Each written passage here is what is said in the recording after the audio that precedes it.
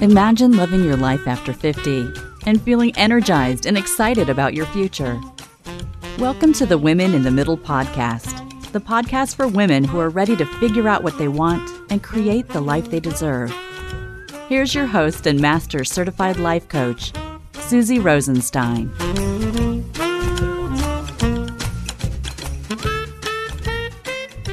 Hey there, welcome back to the podcast, Women in the Middle. I'm your host, Susie Rosenstein, your Master Certified Coach and Midlife Mentor, and I am so glad to be here with you again for this week's episode where we are talking about the 4 things you need to know when you want to make a midlife career change. Now, this topic is near and dear to my heart because I was someone in a midlife funk who wanted to make a midlife career change, but felt so stuck and confused that it seemed insurmountable. For me, it was from 45 to 50 years old.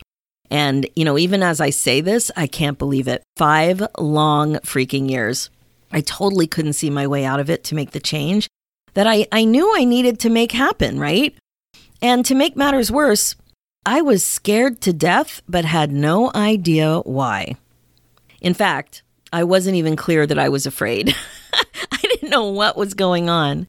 So we're going to talk about all of this and also identify some of the very specific things that you need to know if a midlife career change is on your mind.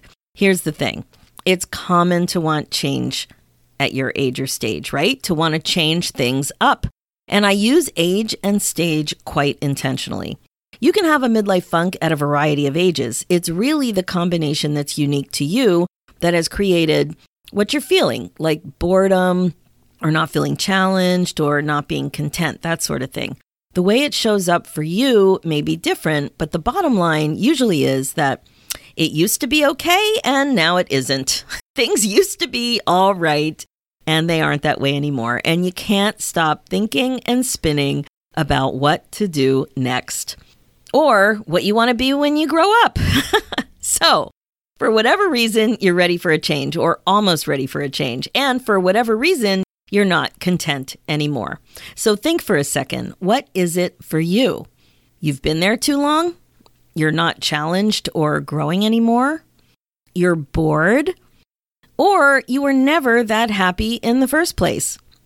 Wow, that doesn't make you or me really happy to hear something like that. Are you questioning why you went into this career direction in the first place? I've heard this kind of thing from amazing women in the middle like you. Did you settle? Did you have a career dream that you didn't pursue because someone in your family didn't think it was a good idea? Like maybe your parents or your grandparents?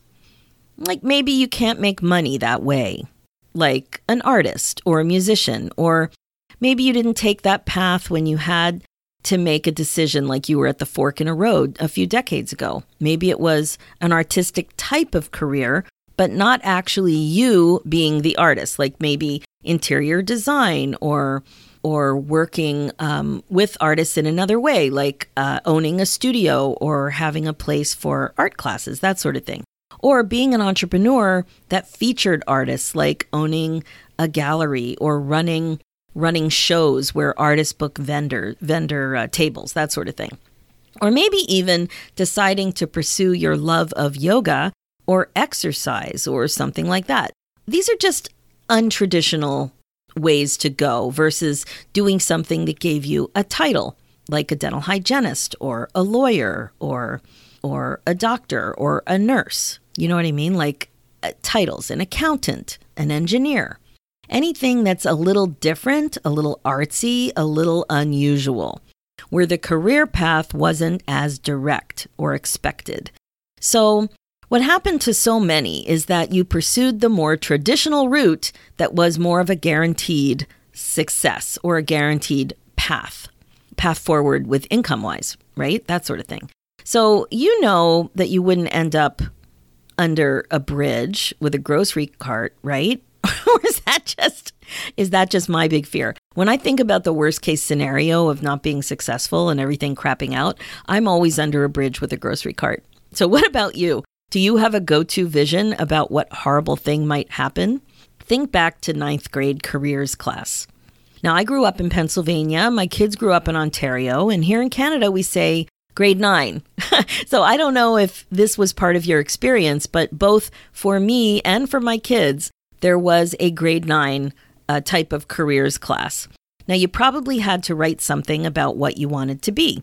I remember I wrote down commercial artist. So that would have been like graphic art or graphic artist or something like that.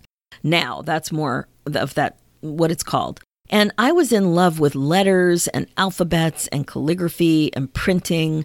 I used to fantasize about owning a fancy paper store. And I still, my heart goes all a-twitter when I find myself in a store that has all that textural paper. So it's all related to that fascination I have with writing.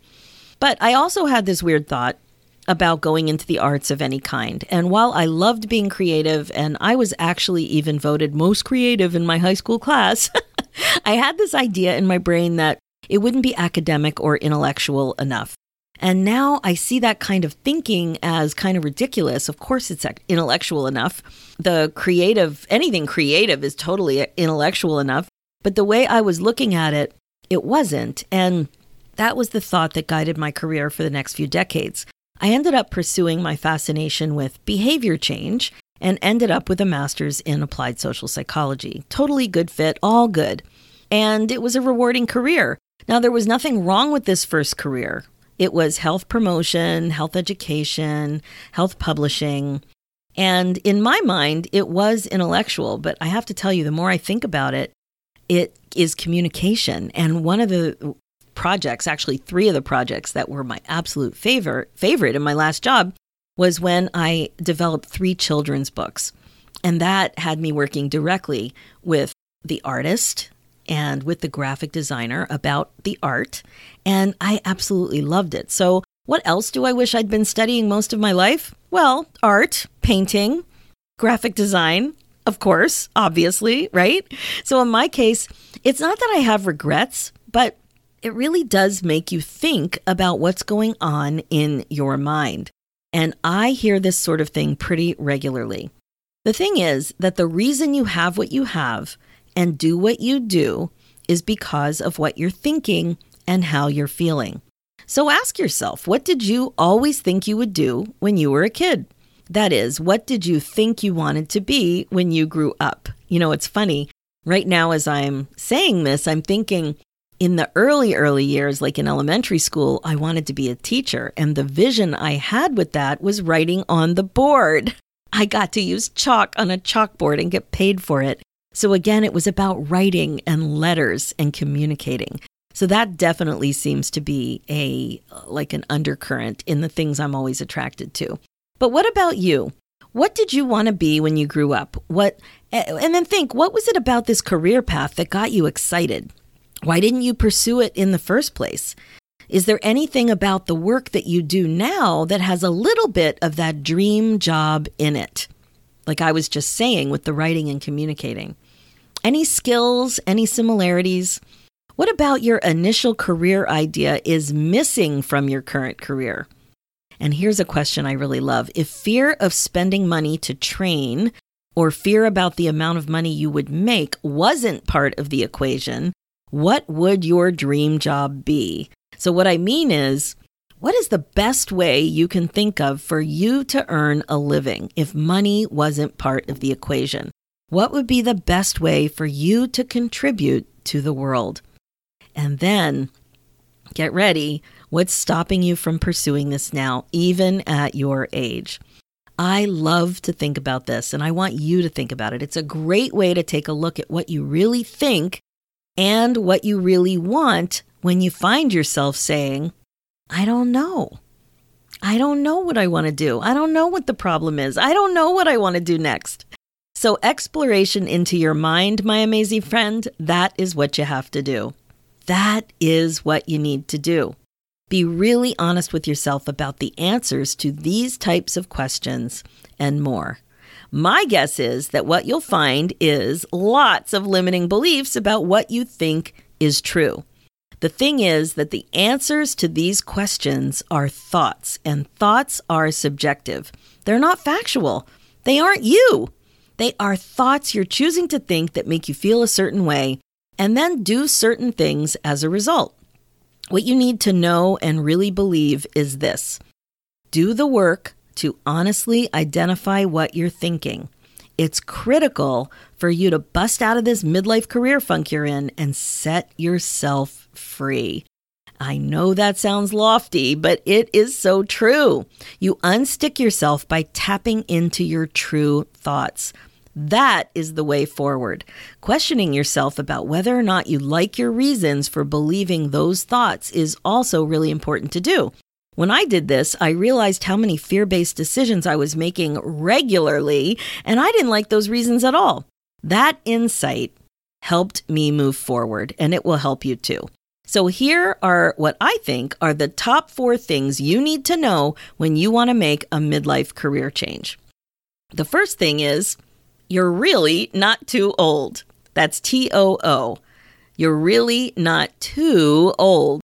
If you catch yourself thinking about this, you need to really look carefully at your beliefs. Thinking you're too old is not a written fact in stone. It's a subjective thought. The thing is, I believe you're not just older, but you're older and wiser. But you're only choosing to focus on aging and making it mean that you're too old, not older, but too old. And that, too old, is worse. You may not really understand that you're setting yourself up to feel bad because you can't stop time.